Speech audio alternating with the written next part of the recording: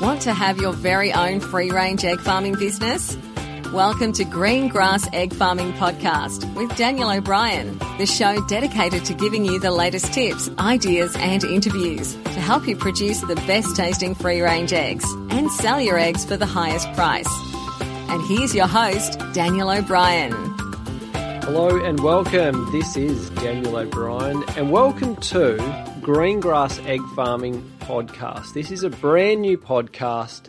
It's something I have wanted to do for a while, is have a podcast, and it is finally happening. So in episode 1, the very beginning right now, I wanted to share with you a bit of my vision, a bit of my story, and also like why I wanted to start a podcast and who's it for.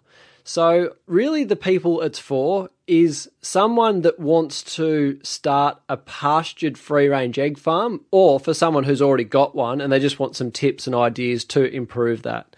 So what is pastured free-range egg farm opposed to a normal free-range egg farm? So in my definition, if you go to a supermarket, and probably now anywhere around the world, and you pick up a dozen eggs and they say free-range eggs, I've come to realise a long time ago that doesn't mean much. It means chickens are probably not in a cage. Hopefully they've got access to outside, but chickens eat grass, so they've got access to outside. And if they're in a stationary shed, where most egg farms would have a stationary shed, the chooks eat all that grass down, and then they're running on dirt. So I call them a dirt farm. Yes, they're free range. Yes, they can go outside most of the time, and they can get a little bit of sunshine, but they're not running around on grass, not green rolling hills and gentle music playing in the background.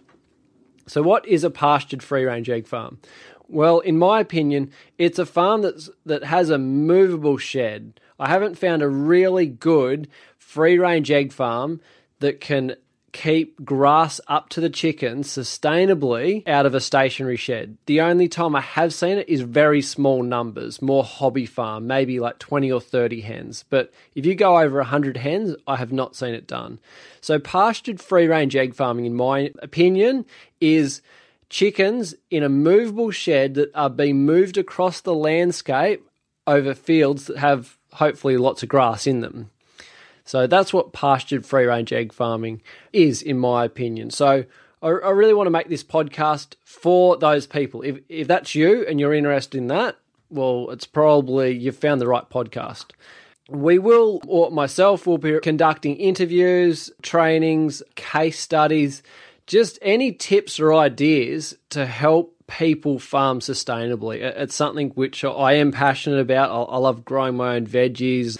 I love being in the kitchen cooking food. And I think the more people that can create sustainable food systems, the better. That's how we're going to change the world. I don't think we're going to change the world by turning up to Shut Down Cage Farms rally and trying to shut them down. I think you change the world by grabbing an idea and say, I'm going to take action and do something about that. And I think if I can help you do that, that's awesome. So anyway, if you're listening and you have no idea who I am, I'm going to share a bit of my story. At about 14 or 15 years of age, Mum and Dad got me 6 chooks. I wanted some chooks. It was just something in me. It's not like I grew up with chooks from 5 years of age. Like, I had some chooks that are growing up when I was quite young, and then we didn't have them for like 10 years or something. And it was just something in me. I wanted some chooks. And even back then I used to grow veggies and such, just love being outside, creating food. So I bought me 6 chooks, and I just sort of fell in love with it. And me being sort of a little entrepreneur back then, I'm like, if these things lay eggs, I could sell eggs. So that's where I just looked, hey, this is awesome. It's like a business that's sort of walking around eating grass, and I give them food and they give me eggs and I can sell eggs. So I was just so stoked just to learn heaps about chickens. That was probably when I was 15. Then I got a few incubators and a rooster, and then started like hatching fertile eggs and selling those chickens at farmers markets. Fast forward to when I was about 19 or 20 years of age, I got the opportunity to work on a pastured free-range egg farm. So this was a farm with movable sheds like I just talked about. And they moved these sheds across the landscape. It was a dairy farm. And it was just a great opportunity to go, oh, this is someone doing it right. When I was working in that farm, and probably a lot of people could relate to this, I could see a lot of things that, yes, the system, the concept was working brilliantly of having the hens on grass movable shed, but the actual shed itself, it wasn't heaps user-friendly. So I sort of had some ideas of like, oh, I'd like to do this myself and do it and do it my way. And I'm sure you might be able to relate to that. Like you work for someone else, you go, oh, if I owned the company, I'd change this and this and this. So it was a few years later when I was about 24 years of age, I thought, I want to have a crack at this. Pardon the pun.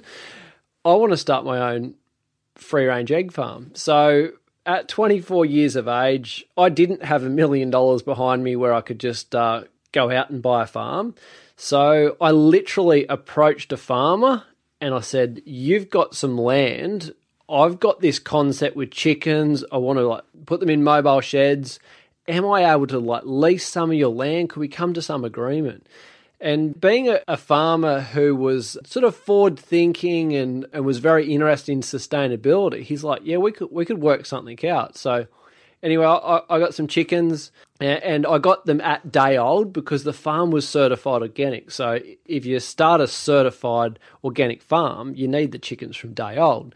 So got day old chickens and growing them up on the farm. And just before they started to lay, we end up making a partnership, myself and the farmer. So we sort of own the business 50-50. And around that same time, my brother helped me make some sheds because he's got a bit more of an engineering mind than I do. So I said, I need some sheds. They need to be mobile.